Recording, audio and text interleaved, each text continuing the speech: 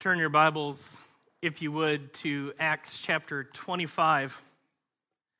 I want to warn you ahead of time, we're going to be covering a lot of ground today, so there's going to be a lot of summarizing. But don't worry, we're not going to go for 2 hours, because I don't want to hear myself talk for that long either. But I would recommend you later this week to go through and read the text on your own, just because we are going to move fast through some of the parts. One of the challenges of preaching chapter by chapter is sometimes these stories seem very similar, and it can be challenging to find, okay, what's the special part of this to help us understand why this was included in Scripture. So we're going to see some stories that maybe you've never read before, or you didn't remember the last time you read it. So we're going to be in Acts 25 and 26. And as we begin there, I want to tell you a story of how I almost became a high school math teacher. When I was graduating high school, I got accepted to college, and I was going to go to college and become a high school history and social studies teacher.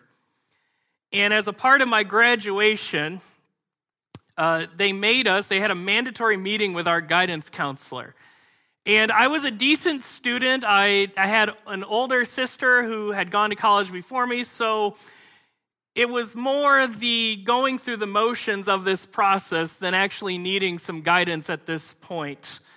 So I went into the meeting pretty much saying, okay, here's what I've already done. I've already filled out my financial aid. I've already selected my major in my college. I've already got this plan, and just expecting him to sort of rubber stamp me and move along.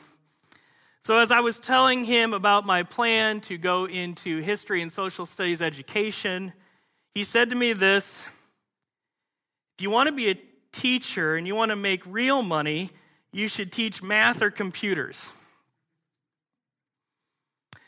Now, in one sense, it was good advice. Generally speaking, at least at the time, I don't know what it is now, that there were fewer candidates for such teaching jobs, and often there was better pay to be had. And I did well enough in math that I could have done that. So it really wasn't a problem of competency. But I didn't take his advice really for two reasons. Number one, and this was probably the most available to me at the time, how much money I made was not the primary reason that I made that decision.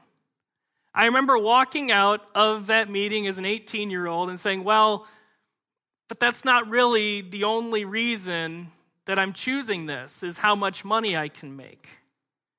And secondly, and this wasn't available to me really at the time, but looking back through my life, I see the different plan that God had for my life than was suggested by my guidance counselor.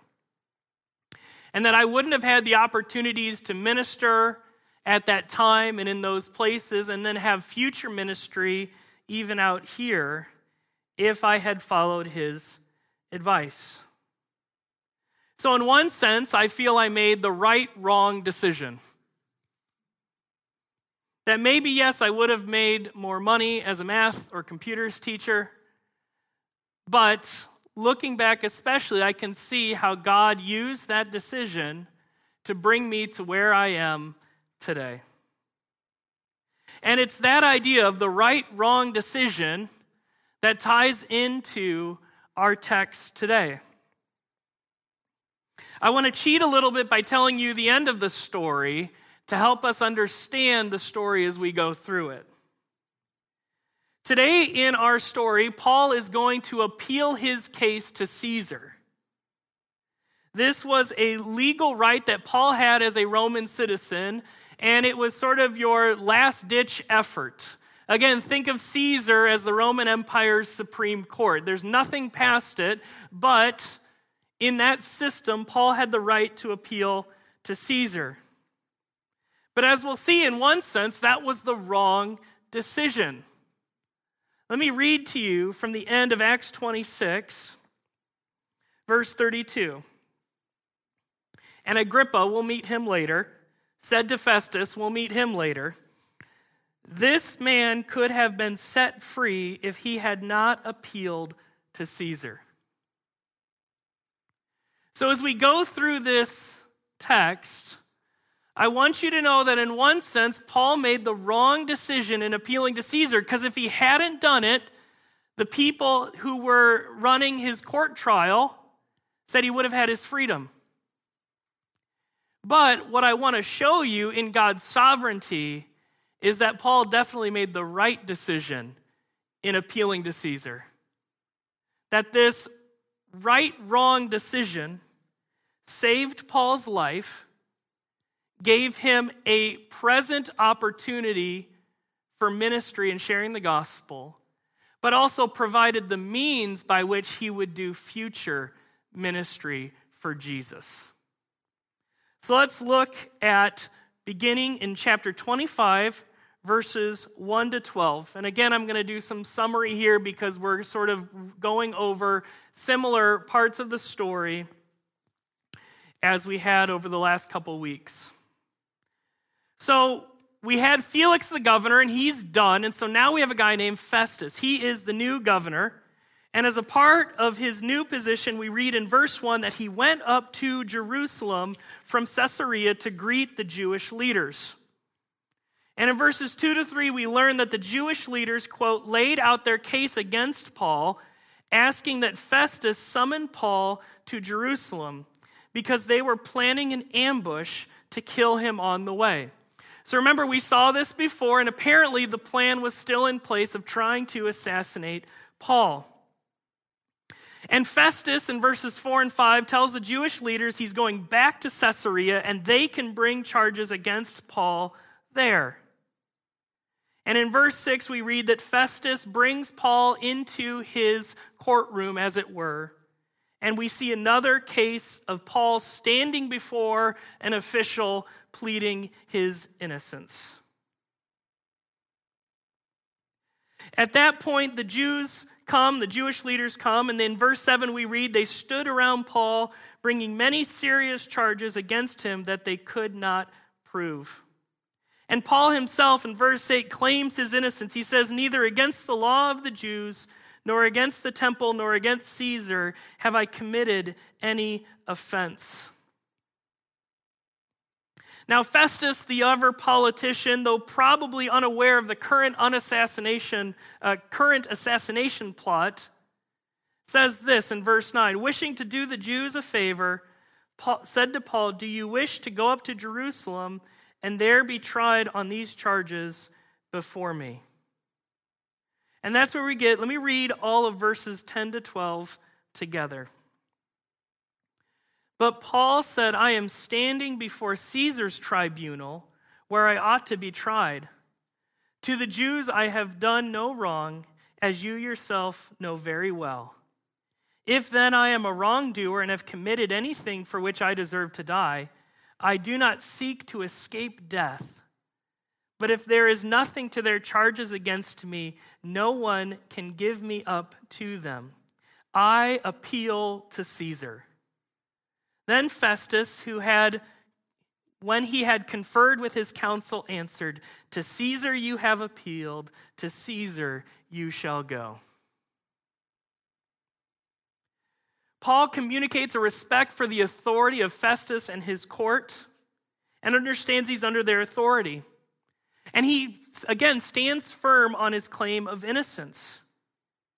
And we see this in his willingness to submit to the justice of the court. Again, verse 11, if then I am a wrongdoer and have committed anything for which I deserve to die, I do not seek to escape death.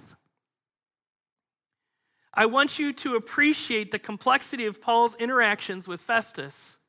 He can both humbly submit himself to the justice of that court, but he can also boldly stand on his innocence. Again, we see both a boldness and a humility that Paul lives his life, especially when he interacts with Roman officials and governing authority over him. And we must emulate this behavior to the governing authorities in our lives. that we are not afraid to boldly speak the truth, but we also humbly submit to them in the honor that they deserve. But as I said before, the most important action happens here. Paul appeals to Caesar. Now, we don't know when Paul made this decision if he knew about the assassination plot. He knew about the previous one. But let's assume that he knew it was at least a probability. And we don't know for certain how much he saw this as a way to achieve God's plan for him to go to Rome. But we'll come back to that later because that is inevitably what it does. But what I want us to see is how God sovereignly used this right-wrong decision to save Paul's life. Again, if he had not done this, we will see at the end of the story that Paul would have been set free. But if he would have been set free at this moment in time, he would have been murdered. And so actually the safest thing for him was to be under Roman arrest. Now again, how conscious Paul was of that, we don't know for sure. But what we need to see is that God used that decision to save his life. Throughout these later chapters of Acts, we cannot help but see the great sovereign providence of God, protecting, providing for his people. And God is sovereign over all things, even the Roman Empire. God has a plan for Paul to preach to Rome, and here he uses this appeal to Caesar to save Paul's life.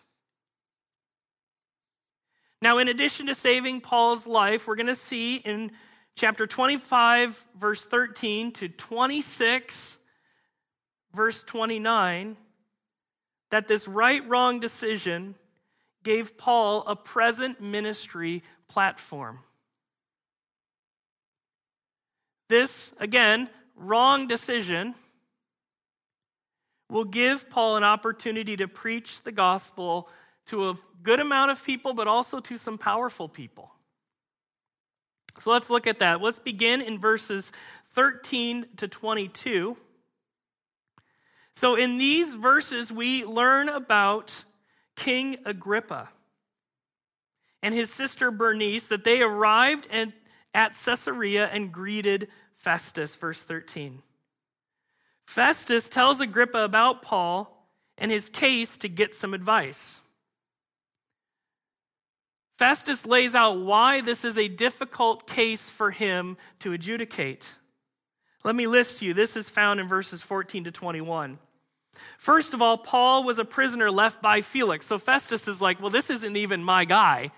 He was left by the old guy.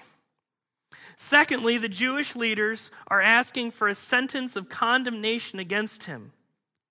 And thirdly, that is a problem because it is not, this is verse 16, it is not the custom of the Romans to give up anyone before the accused met the accusers face to face and had the opportunity to make his defense concerning the charge laid against him.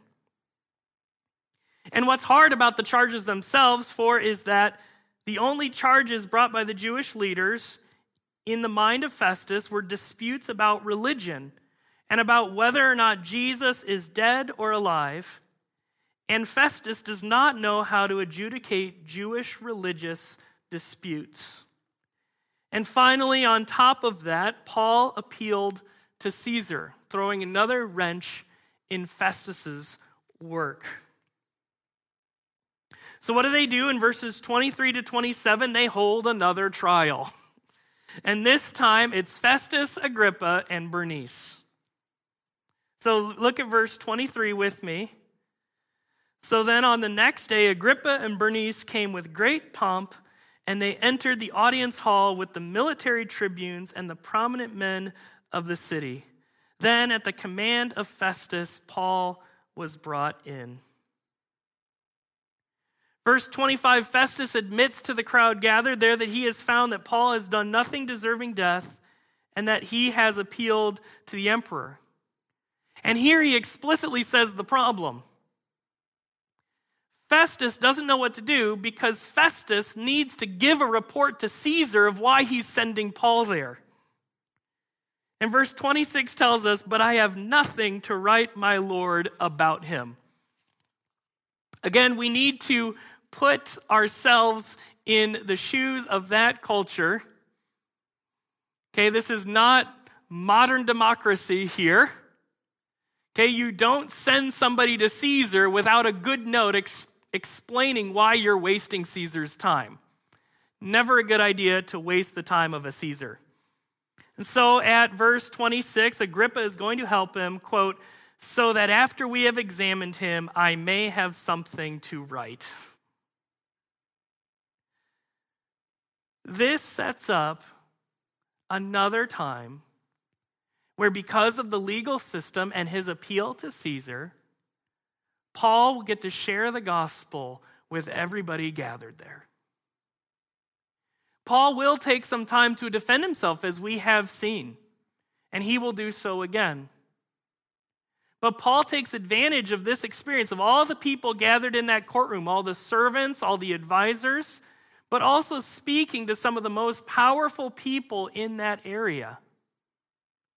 And we see God using his wrong decision to appeal to Caesar to give him an opportunity to speak the gospel in the public halls of that country.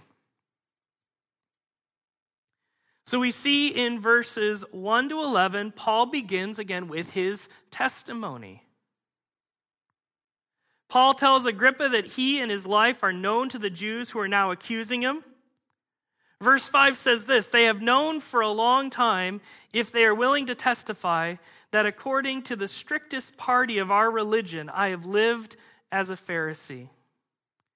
Now remember, another thing that Paul is doing here that we sort of miss is trying to keep that connection between Christianity and Judaism. That it's not a separate religion, but that Christianity is the fulfillment of Judaism. And that to be a true Jew before God is to accept Jesus as the promised Messiah. And he says in verse 6, "And now I stand here on trial because of my hope in the promise made by God to our fathers." He also recalls in this section his part in the persecution of Christians, including imprisonment and death under the authority of the chief priests. He says in verse 11, "In raging fury against them, I persecuted them even to foreign cities." And it raises the question, and hopefully it raised the question for Agrippa and Festus and Bernice and all those gathered, how do you turn from a zealous persecutor to a missionary?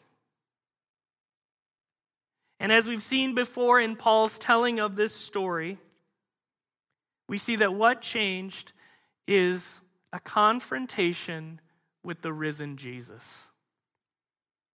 So we look at verses 12 to 18. Some of this is the same as when he's told it before, but as I'll show you in a little bit, there are some other details we don't have in the other tellings of this story.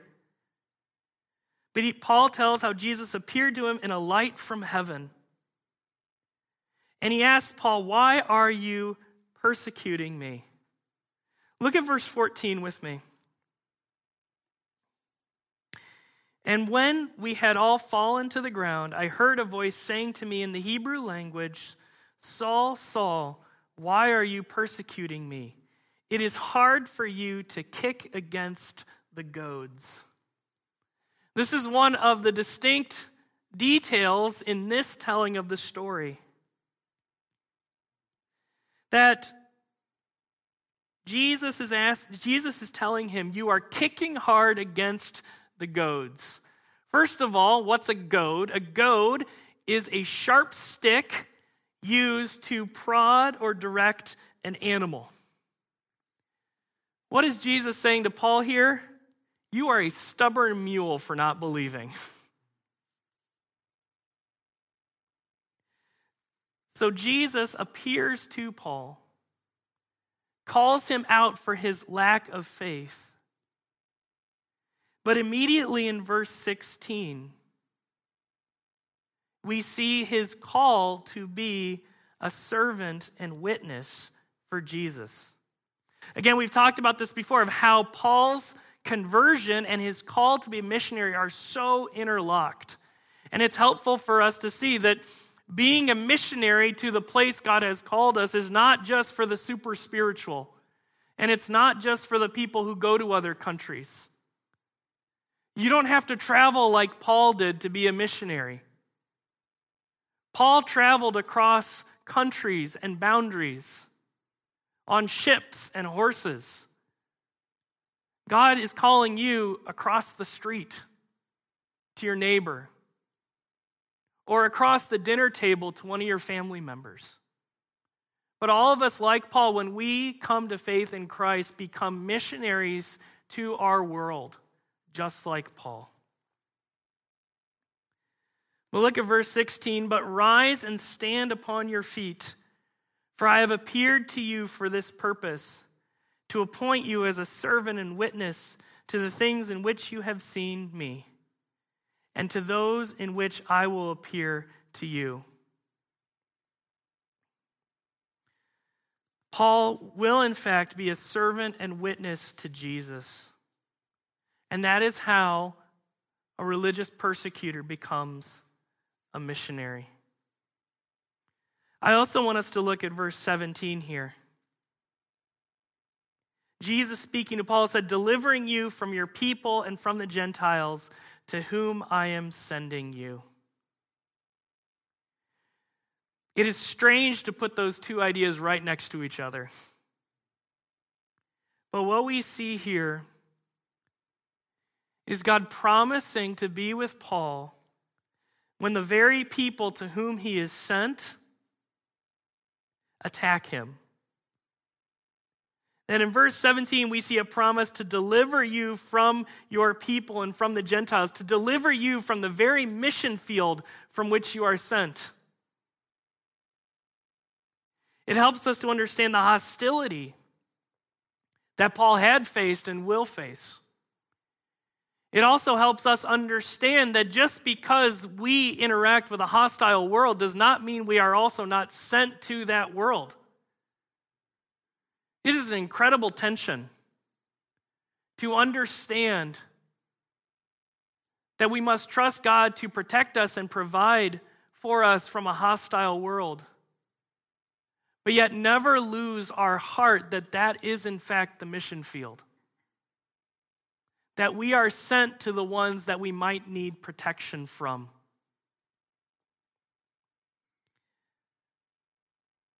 Verse 18 helps us to see what Paul is going to do, the content of his ministry, and helps us understand our own content. Verse 18, to open their eyes so that they may turn from darkness to light and from the power of Satan to God, that they may receive forgiveness of sins and a place among those who are sanctified by faith in me. What do we do when we share the gospel with somebody?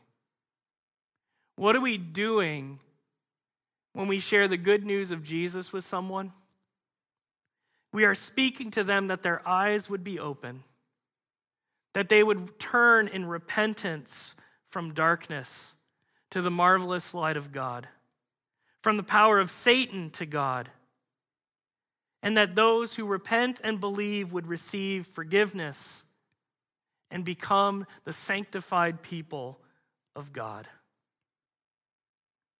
Just as that is Paul's ministry, so it is ours.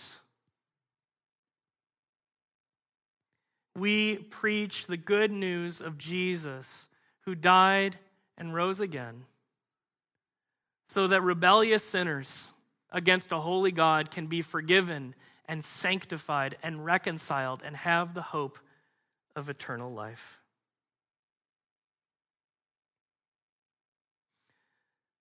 Paul, in verses 19 to 23, underscores to the court that he is in fact telling the truth. So in verse 20, Paul tells Agrippa that he was obedient to Jesus and taught the Jews and Gentiles that they should, quote, should repent and turn to God. Here he also stands on his claims of innocence. So verse 21, for this reason, the Jews seized me in the temple and tried to kill me, not because he stirred up the crowd. And Paul's only crime is, remember we talked about this before, here's what I'm guilty of when it wasn't actually anything to be guilty of. Here's Paul's crime, verse 22 and 23. I stand here testifying both to small and great, saying nothing but what the prophets and Moses said would come to pass, that the Christ must suffer, and that by being the first to rise from the dead, he would proclaim light both to our people and to the Gentiles. Paul's only crime is that he tells people that the promised Savior died and rose again, so that all people, Jew and Gentile, who repent of their sins and trust in him will be saved. Again, that we would live such a life that our only crime would be that we tell people, great and small, Jew and Gentile, about Jesus. It's at this point in the story that Paul is, in a sense, done with his main defense of his Christianity. And it focuses on the interaction between these rulers and Paul. So in verse 24, Festus calls Paul crazy. Verse 24 says, great learning is driving you out of your mind. And Paul in verses 27 through 29 directly addresses Agrippa, saying this, King Agrippa, do you believe the prophets? I know that you believe. And Agrippa said to Paul, in a short time, would you persuade me to be a Christian? And Paul said, whether short or long, I would to God that not only you, but also all who hear me this day might become such as I am, except for these chains. Here, Paul calls all of those hearing him, even these high-ranking officials, to believe in Jesus. I want to use this moment to highlight the love that Paul has for unbelievers. His willingness to share the gospel with all people follows the heart of God. I want to connect this to 1 Timothy chapter 2, verse 4, which says this, God desires all people to be saved and to come to the knowledge of the truth. By the way, in 1 Timothy, this verse comes right after the verses about praying for the kings that are in authority over you. And I want to take that idea that Paul's willingness, Paul's desire to share the gospel with Agrippa in particular. Because when I tell you about him, I want you to come to the same conclusion I had. That we need to share the gospel even with this guy. Let me tell you about Agrippa. First of all, his full name, which might sound a little more familiar to you, is Herod Agrippa II. He is the great-grandson of Herod the Great. Herod the Great is the one recorded in Matthew chapter 2 who tried to kill baby Jesus and all of the other babies in Bethlehem at that time. That's not only his great-grandfather, he is the son of Herod Agrippa I. That guy was struck dead by an angel of the Lord. Let me read to you from Acts chapter 12. On an appointed day, Herod put on his royal robes, took his seat upon the throne, and delivered an oration to them. And the people were shouting, the voice of a God and not of a man. Immediately an angel of the Lord struck him down because he did not give God the glory, and he was eaten by worms and breathed his last. So that's this guy's family. Let me read you some more. He had two sisters, Bernice, who we met here, and Drusilla. If you remember, Drusilla was married to the former governor, Felix, that we met in Acts chapter 24. But let me tell you about Bernice and Agrippa. Texts outside of the Bible, history texts outside the Bible, tell us that it was likely that they were in fact incestuous partners, and that Bernice would later become mistress to the emperors Vespasian and Titus. These are not good people. These are very sinful and wicked people. I bring this up for two reasons. Number one, it shows how unjust this trial is. Paul is completely innocent, and he is being judged by completely wicked people. As one author writes, there is irony in having such a couple sit in judgment on Paul, who, as Luke makes clear, is innocent. This is a world turned upside down. But secondly, it shows the true commitment of Paul to the mission of Jesus. It would be easy to think that preaching to these people is not worth more than 2 years of unjust imprisonment. It speaks to Paul's missionary heart that he will endure so long to speak the gospel even to these people. God is calling us to preach the gospel to all people. We must follow Paul as he follows God in desiring for all people to be saved and come to the knowledge of the truth. The third part of our story wraps up in verses 30 to 32. So this right-wrong decision of Paul not only saved his life, gave him a present platform for his ministry, we also see that it moved Paul to future ministry. So in this section, Agrippa, Bernice, and Felix speak alone together and cannot deny the innocence of Paul. And here we come back to the verse with which we began, verse 32. And Agrippa said to Festus, "This man could have been set free if he had not appealed to Caesar." If Paul had not appealed to Caesar, he would have been set free. And from their perspective, Paul made the wrong decision. But I don't think Paul regretted it at all. First of all, Paul's freedom wasn't his highest good. His highest good was doing what God called him to do.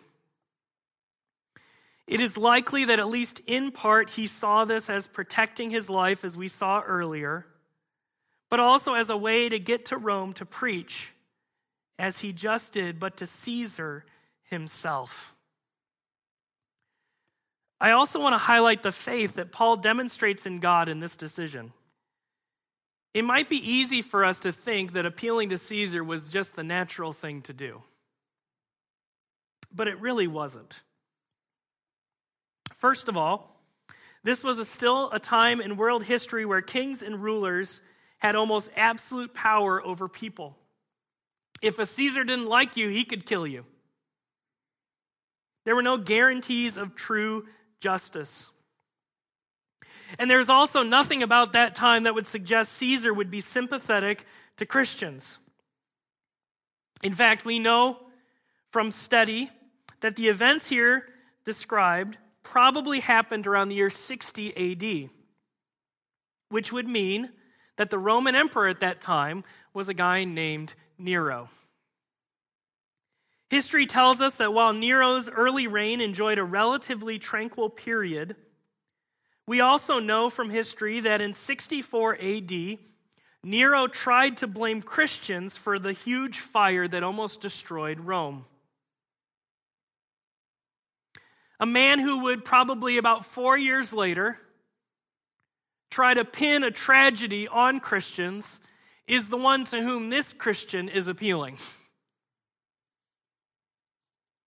In fact, church history tells us that Paul was eventually martyred during the reign of Nero. Now, Paul did not know what Nero was going to do in the future, but I think that this brief sketch about Nero helps you to see that his faith was not in Caesar or the Roman legal system, but in God. We see here Paul trusting God as he tried to live his life as a faithful servant and witness. And in the final 2 chapters of Acts, 27 and 28, we see that God will use this appeal to Caesar to bring Paul to Rome, where he can fulfill what God called him to do of preaching the gospel in Rome. A couple thoughts as we close up this morning. And I want to just quickly go back to the story I told you about my guidance counselor. I have no problem with the advice given to me by that guidance counselor.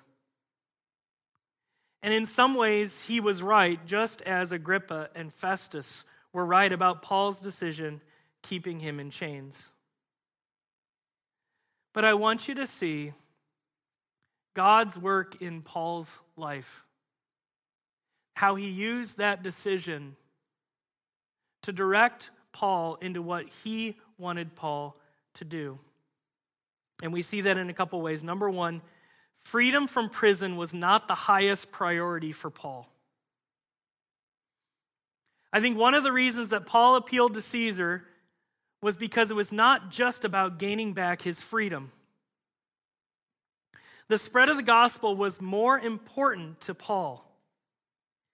He put more of his energy into speaking the gospel to the court than trying to convince them to let him go. There are many important issues and aspects of your life, but Jesus always needs to be the most important. Secondly, we see here both deliverance and sending. In that verse full of tension in verse 17 of promise for protection from, but also the acknowledgement of being sent to. We, like Paul, are servants and witnesses. God promises to deliver us and protect us from opponents of the gospel, but he also tells us here that those are the same people to whom we are sent. Paul is preaching to the same people that he needs God's protection from.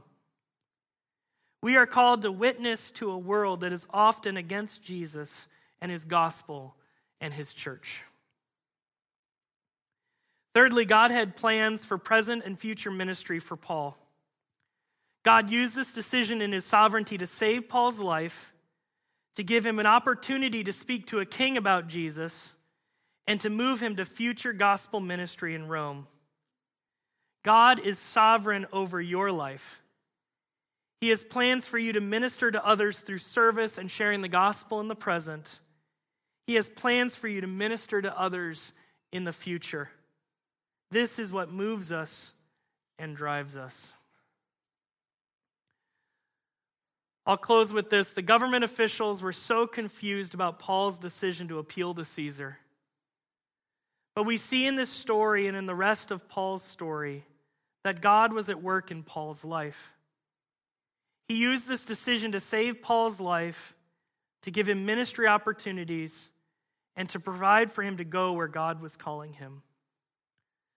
When we make decisions that unbelievers don't understand, we can have confidence knowing that God will use those decisions to provide for us, to put us in a place to minister to others, and to move us to where he has called us. And in those times, we are to trust God in his sovereignty over our lives.